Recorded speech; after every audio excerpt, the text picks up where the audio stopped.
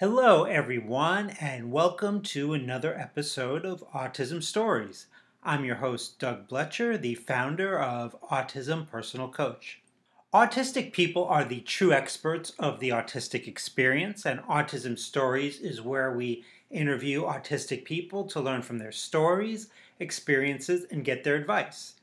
If you would like to be notified about each week's episode of Autism Stories, we suggest you subscribe on your favorite podcast listening platform. We would also appreciate it if you could give us a positive rating and review, as it will help others to learn about autism stories. Sometimes I'm asked, how do you find the people you want to interview? Sometimes it's finding people on social media whose stories I want to learn more about. Other times, people will give me suggestions on people to interview.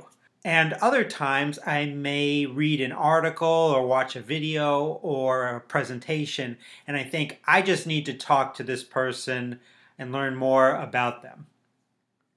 Today's guest, Ben Bro, I recently saw him give a fantastic presentation in which he talked about the effects and stigmas of apraxia. Ben joins us to talk about how communication regulation partners help him navigate the challenges of his apraxia, why he decided to take the homeschool route to graduation, and what he plans to study in college. We hope you enjoyed today's conversation. Ben, thanks so much for joining us today. I wanted to start out first and learn, where does your story in the autistic community begin? I would have to say around age 2 when I lost my out loud speech and became diagnosed with regressive autism. So I've had to give a few presentations in the last month or so, and while I think they turned out well, it takes me so much energy and preparation to communicate my thoughts to the audience, leading up to the presentation. So I was wondering, because I saw you recently give a presentation that I think was much better than mine about the effects and stigmas of apraxia. What's your process in going about preparing for a presentation? I do a good deal of research and writing before any given presentation. I also pray that the stars and planets align in my favor, energy and body control to make an informative, good and successful presentation. Well, I definitely think they aligned on that day. Now, in your presentation, you used a letter board and had a communication regulation partner to present the critical information you shared with the audience. For those that may not be aware, what is a communication regulation partner? A communication regulation partner, or CRP, helps to translate the words I spell into spoken words for us to understand. My CRP must be very in tune with me and my body and be able to recognize my purposeful movements versus my impulses. They also must be trained in regulation techniques to help me when I become dysregulated.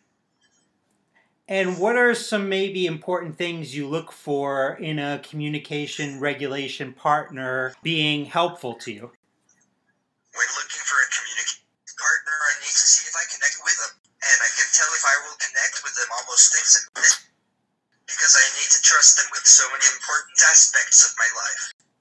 Become more than just a CRP, they become my family. They need to be patient, but also push me to do the most I can do. Another thing I look for is if they are strong-willed. I need people who do not get defeated easily. Dealing with my body can be exhausting, so they need to be up for the challenge to help me fight my body sometimes.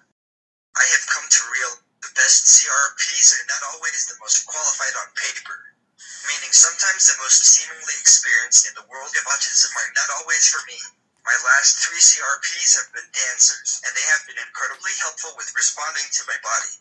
Not only are they good at responding to my body, but they are also patient and can tell when my body is taking control. While being a dancer is not a requirement to become my CRP, I now look for the patience and body understanding that they have. Through the years, female CRPs have also seemed to stick around longer. but that is by no means something I look for, merely a coincidence. Overall, I look for a kind, curious, and energetic person who is willing to work with me and become part of Team Bro. I think that's really interesting about the dancers. That's something that I wouldn't have even thought of. So, when you aren't involved in your great autistic advocacy work, I would imagine a good amount of your time is spent focused on school as you're currently involved in a homeschool program. What went into your decision to go the homeschool route?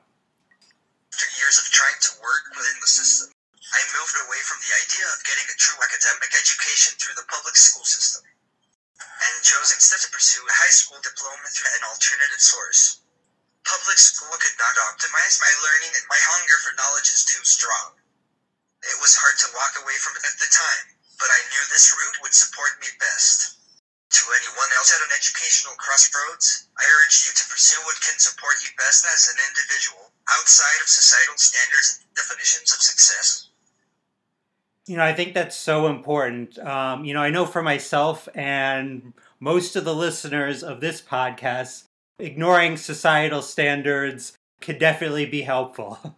So what are some things that have been helpful to you in the homeschooling program that you're currently in? I get continuous support from both Academics to Success A2A and Keystone staff regarding both my academic and my autism needs. The classes are done virtually and at your own pace manner, and I have a variety of live Zoom options with both fellow schoolmates and staff. It is a perfect partnership learning situation for someone like me, and I highly recommend other alternative learners look into it. Learning at your own pace. Well, I don't know, understand why it's so hard for our public school districts to not be able to somehow do a better job of facilitating this. So we all need to have a feeling of being connected with others in some form or fashion. It's a little bit different for all of us. So in your presentation that I saw recently, you mentioned having a vibrant social community in your life. Can you talk a little bit about what that community looks like for you? Well, COVID has highly affected in-person social opportunities. I am a member of a variety of organizations and groups that regularly gather together on Zoom for both meetings and social functions. A way to stay socially connected and even meet people. Now, one aspect of community for so many is finding a partner to share our life with. And you mentioned in your presentation about wanting a personal relationship. What would be some important things to you in regards to such a person? There are many traits that I find important in a personal relationship. The person should be kind, accepting, honest, and funny. I tend to like it when someone is confident in themselves and non-judgmental. It is also important to me that this person is social, since I love to connect with others. A big part of my life is my family, so it is crucial that they are family-oriented. The first thing I notice when I meet someone is their eyes. I particularly enjoy blue eyes, but it really does not matter to me, seeing as I look more at the person and not their looks. So, to all our listeners that might be single out there, if you have blue eyes, you have a better chance with Ben.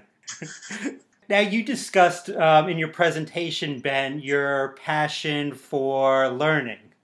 Once you get your high school diploma, what's your academic plan in terms of what you want to be learning about in the future? This is such a big question for me.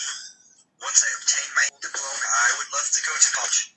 This is really important to me because I want to prove to the world and myself that I'm capable of getting a college diploma. In college, I would love to study journalism in hopes of becoming a journalist post-graduation. That is what I would really like to study and pursue. This is important to me because writing is one of my biggest passions, and to be able to study it and have it become my career seems like the perfect scenario. Now, I tend to ask for advice for those of you here on Autism Stories.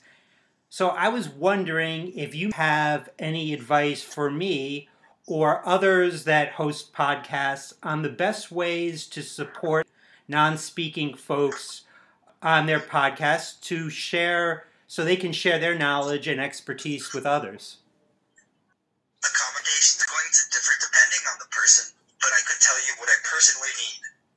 For an interview, I really appreciate getting the questions beforehand to take my time and read them, while I am the one still giving the answers. If I had to answer them live, it would take an extended period of time, with lots of dead air time, to get quality answers. I also need a CRP, a letterboard, and an iPad, and with that I am set for success.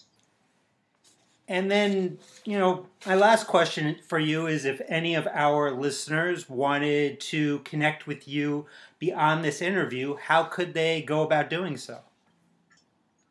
You may connect with me via email at bennonspeakingautistic@gmail.com. You can also connect with me through my public Facebook page, Ben B, my own words, Reflections of a Non-Speaking Autistic. Another way to connect is on Instagram. I can be found at benb.wordsofthenonspeaking. It can sometimes take me some time to get through all of the messages sent to me, but I can try to answer everybody at some point. It just may not be immediately. I welcome and am very interested in receiving any communication about any topic, whether it be personal or about advocacy. So feel free to reach out and send a message to my email. I would really enjoy that and look forward to the possible contacts being made with your listeners, Doug. Well, Ben, I know I'll be contacting you after this, and I hope many of our listeners do as well, to continue to learn from you. So I just really appreciate the time you spent with me today, Ben. Thanks a lot. You think so?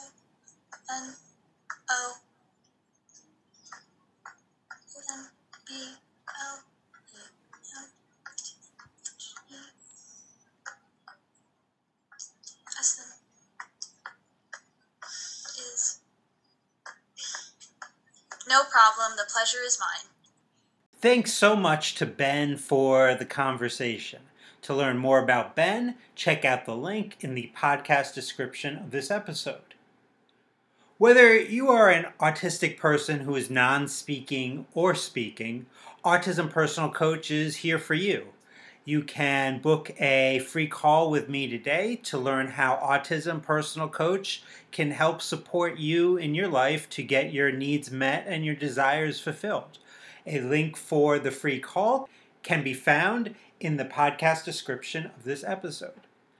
I hope you enjoyed this episode of Autism Stories, and if you did, if you could tell a friend, foe, or anyone you know about it so they could have the same enjoyable experience as you when listening to Autism Stories, it would very much be appreciated.